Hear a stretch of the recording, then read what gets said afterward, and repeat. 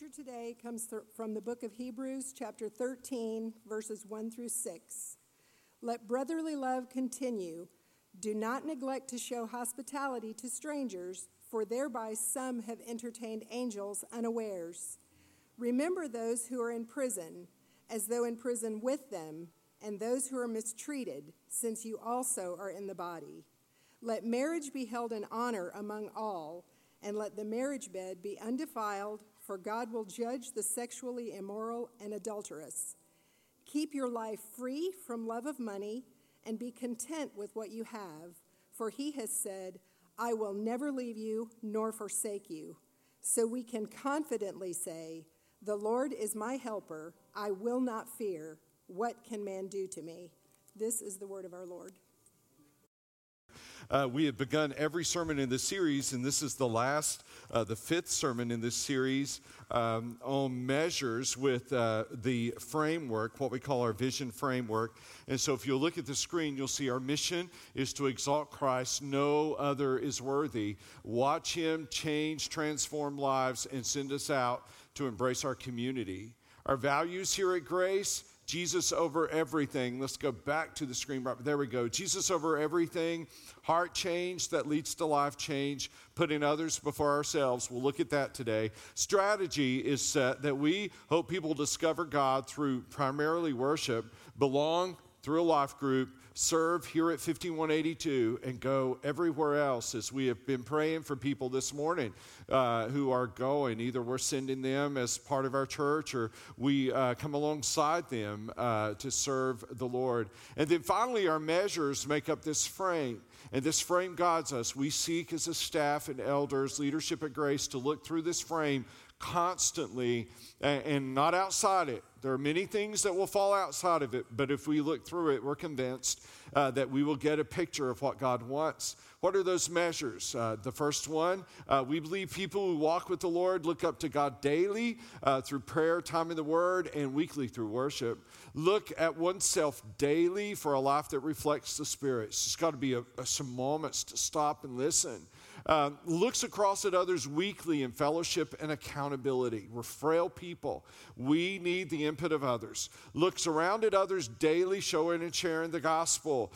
We need to be gospel talking, sharing, giving, evangelizing people. And finally, today, looks out for others by giving sacrificially of time, talent, and treasure.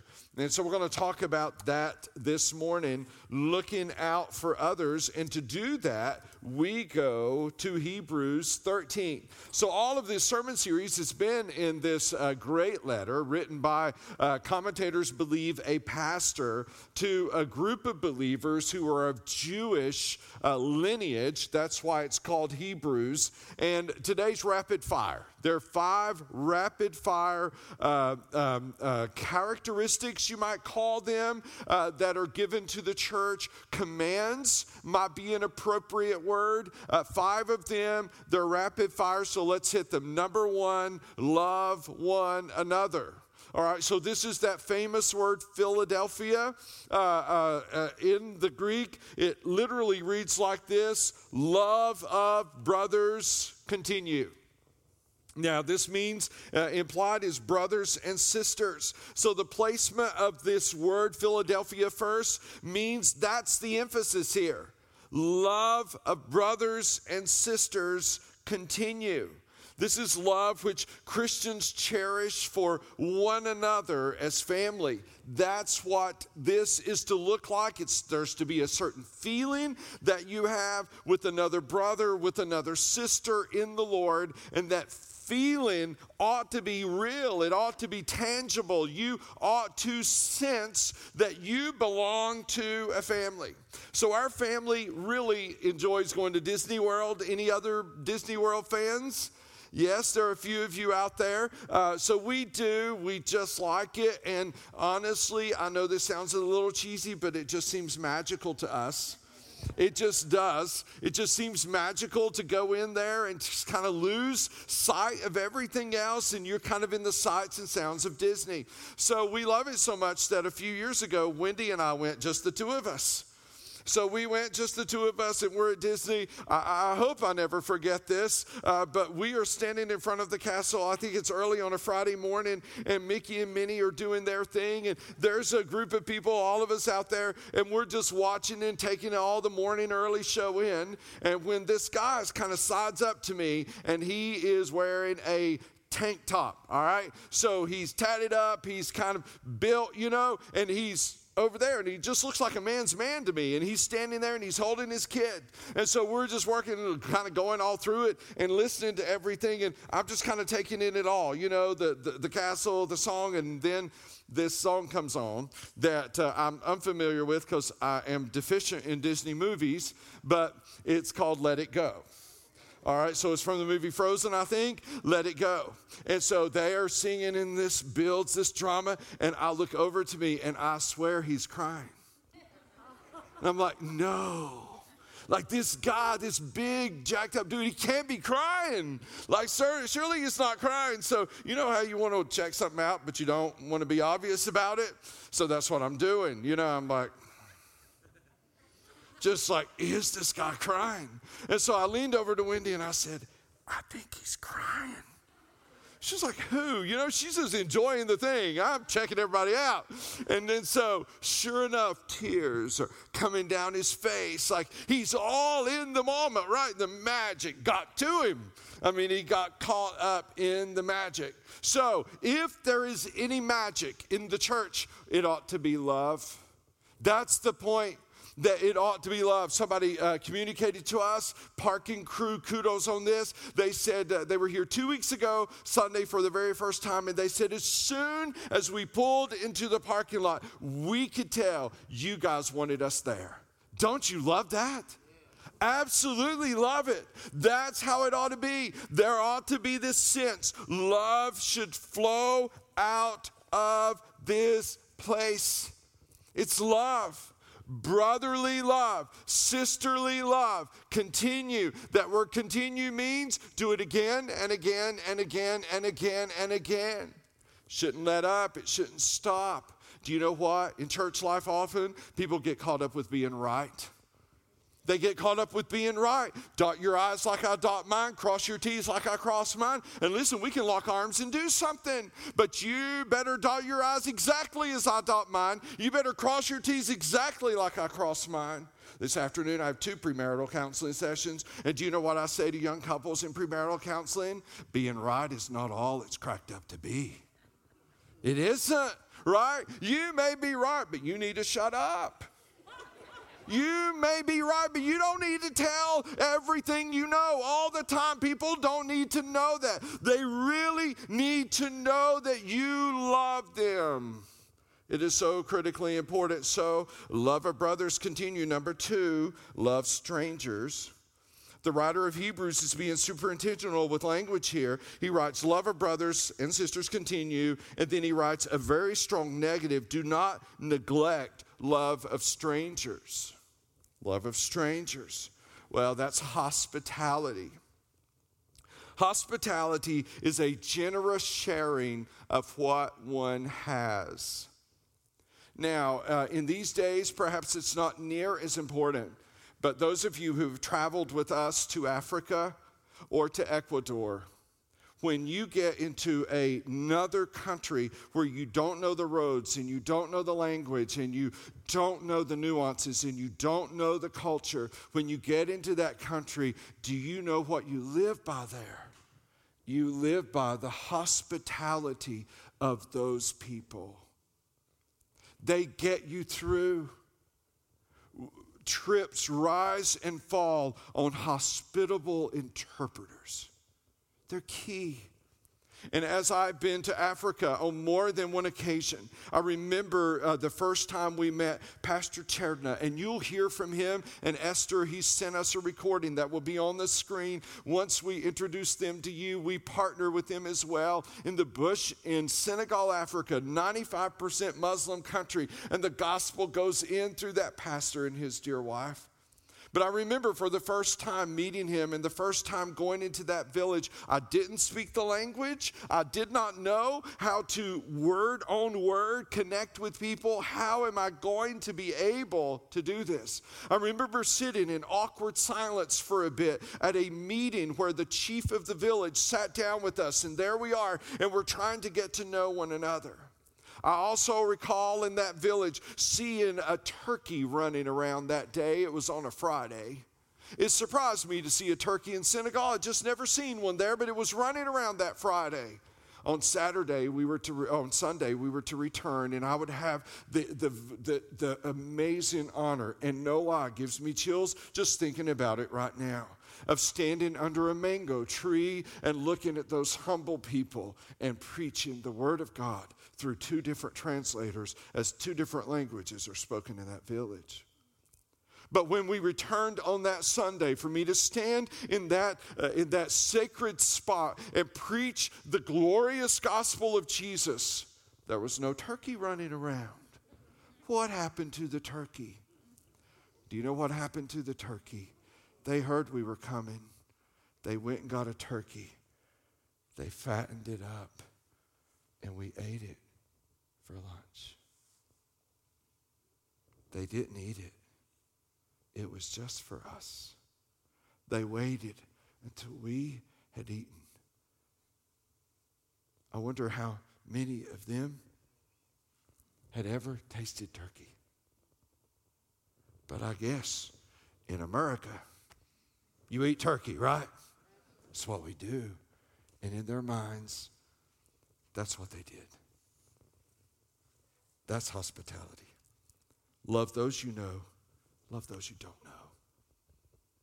That ought to flow from us. So, these cards that are here, life groups have already said we're shifting to 5 p.m. on Sunday. Our whole group, individuals have said, we're so thrilled for what you're doing. If you choose to come on Sunday at 5 p.m., you're going to meet some people you've never met. You're going to meet some strangers. And we're going to wrap them up in our arms, aren't we, church? And we're going to love them. We're going to create space everywhere we can for people to hear the gospel. We're going to love strangers. But here it says, for thereby some have entertained angels unaware. All right. I believe totally in angels then and now. Yeah, part of God's plan, part of how he does what he does. So, what is the writer of Hebrews referring to? Genesis 18. In Genesis 18, Abraham and Sarah, they're old, and God has told them he's going to be the father of nations, and they have no children. How are you going to do that? How? How do you do that if you have no children? Well, one day, three men show up at their house, at their place, their camp. Abraham was wealthy. He had loads of servants and sheep and other animals, and they show up. And what do Abraham and Sarah do? Well, they prepare a meal, they welcome them in, they provide them lodging, and they have no idea that walking among them are 3 angels sent by God with a message. And what is that message? Baby's on the way. Baby is on the way. God has not grown slack concerning his promise. He's got you, Abraham. He's got you, Sarah. There is a baby on the way. And the Hebrews know this. They know the Old Testament. And the writer, this preacher who has written this letter to them says, listen, you have no idea when somebody walks up on your doorstep, when you engage with somebody, you could, like Abraham and Sarah, entertain, welcome angels without knowing it. You could do that. That's incredible, isn't it? Love strangers. Number 3, remember suffering people. Remember those who are in prison as though in prison with them, and those who are mistreated, since you are also in the body.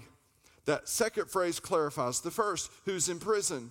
The people in prison are most likely there for their faith. They're being persecuted. It says to remember them. This gets at the word empathy.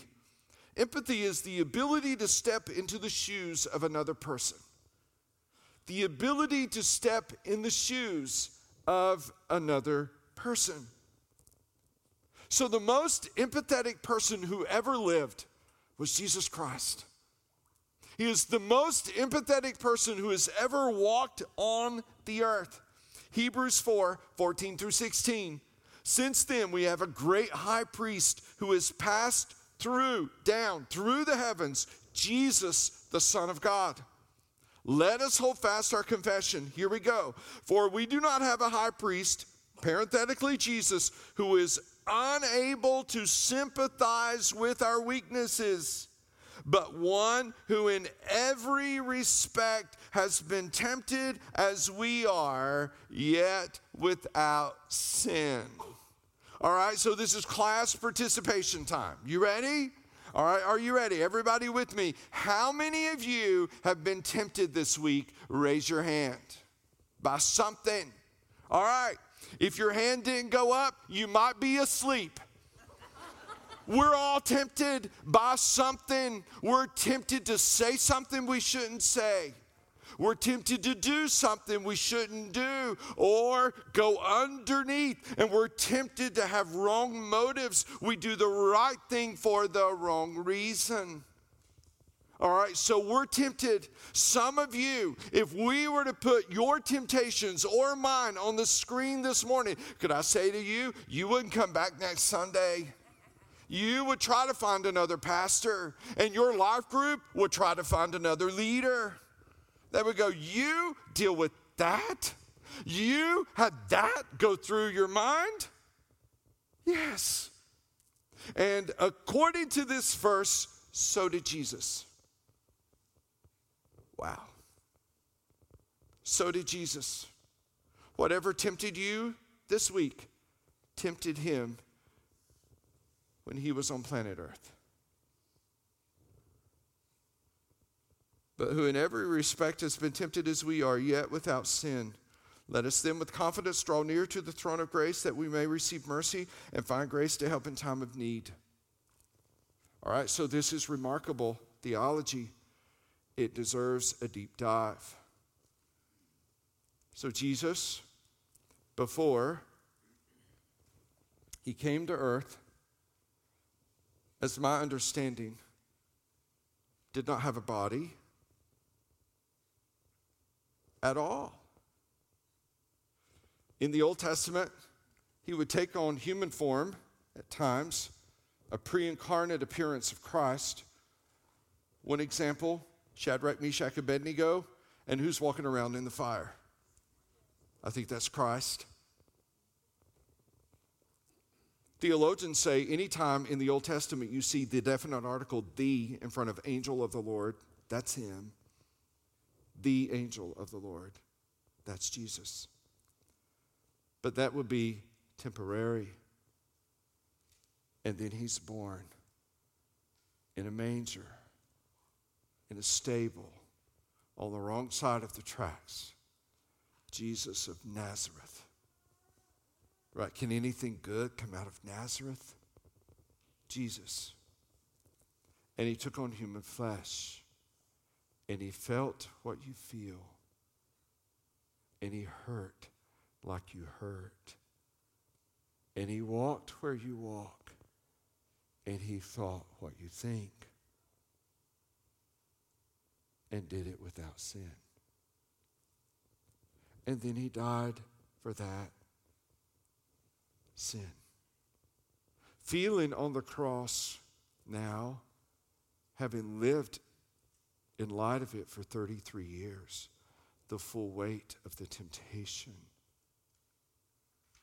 because he drank the cup of the wrath of God for it. 3 days later, resurrected, amen? 3 days later, ascended, and now is seated. And guess what? He didn't get to heaven and say, let me get rid of this glorified body. Let me no longer be a body. He still is one of us. There.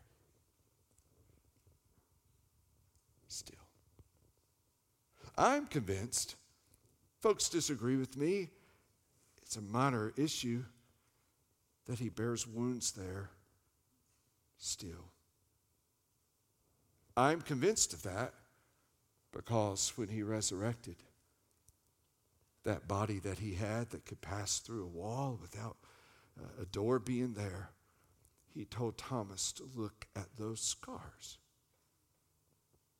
I think he still has that body today. And I think when we lay eyes on him, something will happen. And we'll see wounds that were a result of our sin. I don't think there will be tears of sadness, but tears of deep gratitude, joy,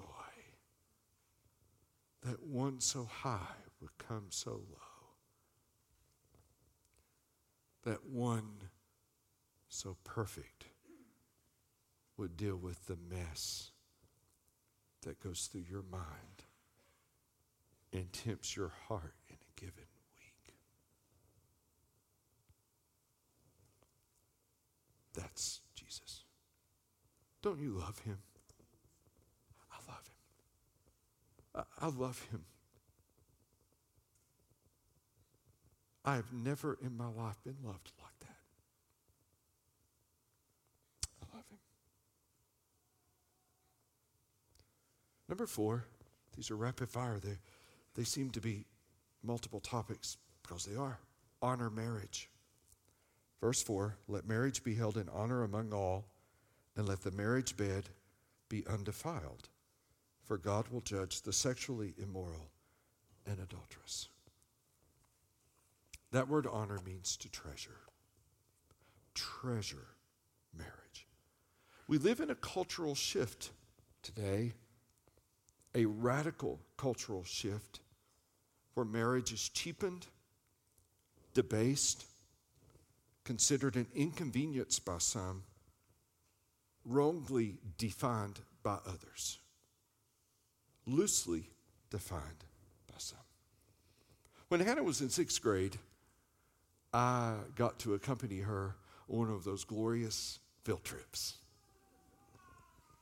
And we went to Washington, D.C. And while there, we got to go to the Smithsonian. And while there, we saw the Hope Diamond. The Hope Diamond, which you see on the screen, is there, guarded, treasured. It's called the Hope Diamond because the guy who had it at one point in time, his last name was Hope, and thus it gets its name. Someone bought it from him, and this person was uber wealthy, obviously, because then he, in the late 50s, bequeathed it to the Smithsonian to be there for forever, for good. It is 45.52 carats. In other words, it's 45 and a quarter more carats than the one I bought Wendy when we were engaged. That puts it in perspective. It's huge. And it is valued at $350 million. The Smithsonian treasures it. They guard it. Marriage is the Hope Diamond of the church. That's what we discover here. So let me speak to it for a moment. On one end, I could get up and speak to the redefinition of marriage in our culture and around the world as to anything other than between a man or a woman. And people all over would either hate me or they would applaud me, and it would be like a large political rally in our country. It has been attempted to be redefined. Biblical marriage is still between a man and a woman. That's clear. Scripture teaches that. Whatever cultures or governments may do, it will not undo that biblical definition. Also, according to this, it says God will judge the sexually immoral. That word in the Greek means any kind of sex outside biblical marriage. So if you are here today or you are watching by Facebook and you can easily point the finger at one sector of our community or our world while you have sex with your girlfriend or your boyfriend, drop the finger because you're in the judgment line too. That's what Scripture teaches. Don't be hypocritical. The undoing of marriage began years ago, before any movements that exist today existed. And it began when divorce became easy, when leaving a marriage became trivial. I am not here to condemn you, any of you, only to speak truth and let the grace of God do his work. If you are listening to me and you are a teenager and you think it's okay to have sex with your boyfriend or girlfriend, could I just say something to you? Not only will you forever mar that relationship, if you are in here and you are a divorcee and you're dating as an adult and in your mind you plan to marry, so why don't we have sex? God will not bless your mess. You cannot start off going the wrong direction and end up in the right place. Well, now that we're all feeling peachy, let's go to the fifth point. Don't love money. Keep your life, meaning your way of life, free from the love of money. It's interesting that the Philadelphia word shows up here again, but it is in the negative, not a philos of money.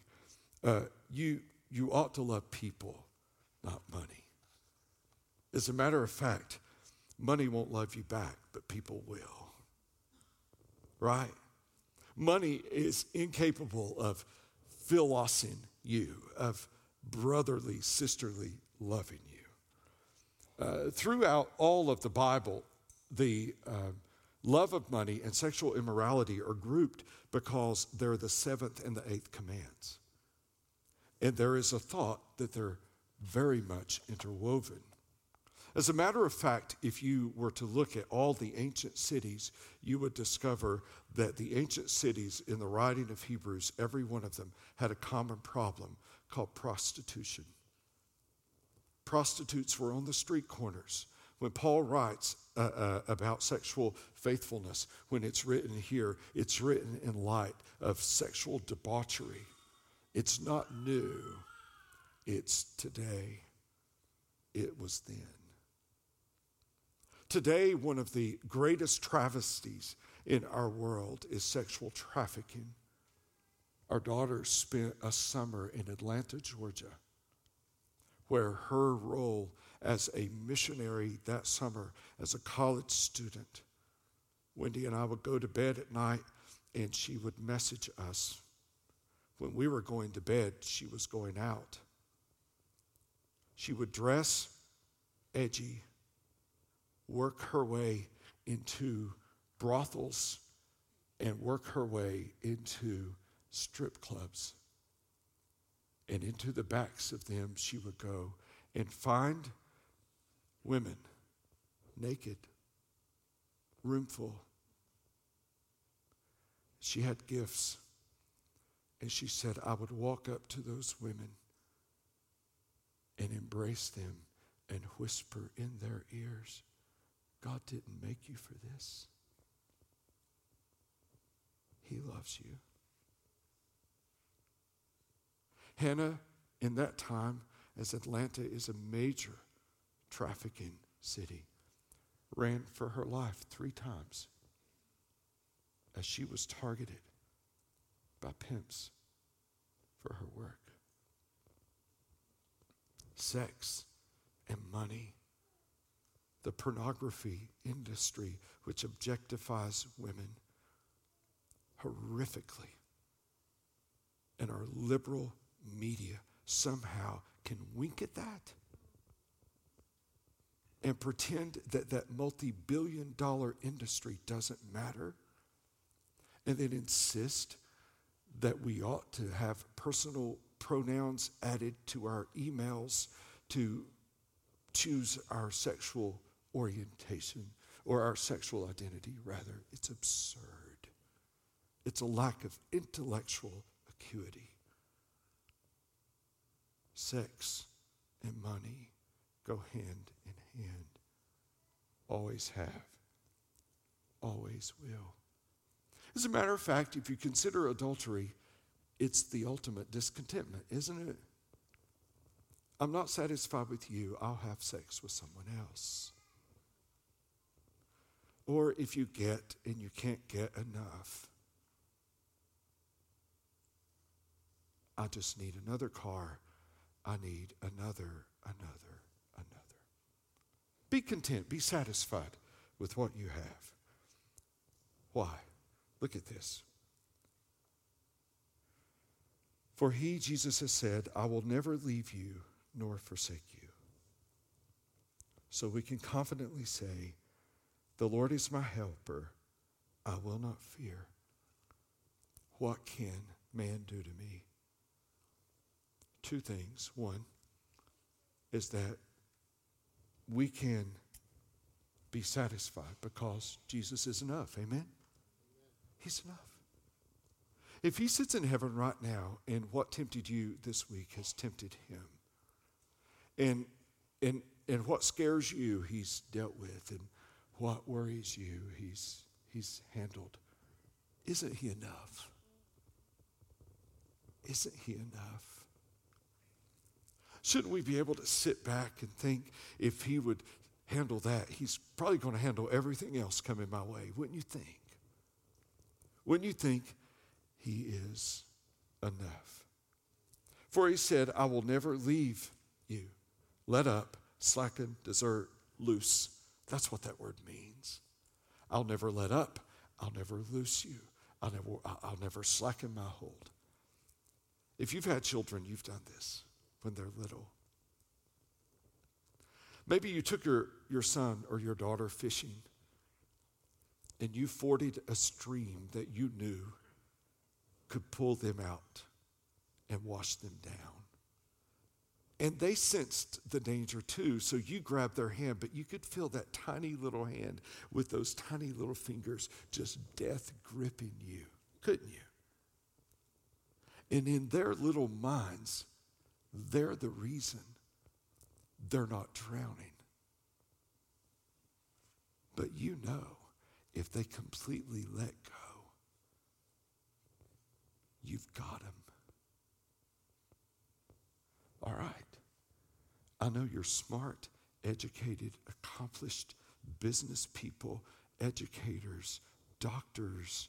I know you own your own businesses and do your own thing. But in this life, we're that little kid crossing the impossible streams of life, and we're holding on to Jesus' hand with the death grip. But could I say something to you this morning, church? Your hold on to him has nothing to do with you getting across that stream. His holding on to you has everything to do with you getting across that stream. Amen? Is he enough, church? Yes. He's enough. He says, I'll never leave you. I'll never forsake you. Sitting in the service is my wife of 20 years. I love her. Every Saturday morning, she and I sit down and we do a Devo together. We talk about life. I cannot imagine her not being by my side. I can't imagine it. I don't know anybody in the world who has loved me as deeply as that woman loves me. But I don't know if it's occurred to you that when we're in heaven together, she won't be my wife. I won't be her husband. she will be my sister, and I will be her brother. That's why the love of the brothers and sisters must continue, because it is the love that will never end. She said, what is heaven going to be like? Well, look around. You're stuck with us. This is it. You'll know people like you know them here. You'll hang out. We'll hang out. You and me. I know. I'm sorry. This is it. This is us.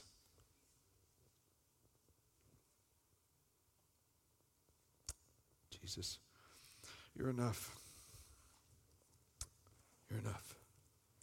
So we, as the writer of Hebrews, can confidently say, the Lord is my helper. I will not fear. What can man do to me? Because you hold my hand fast.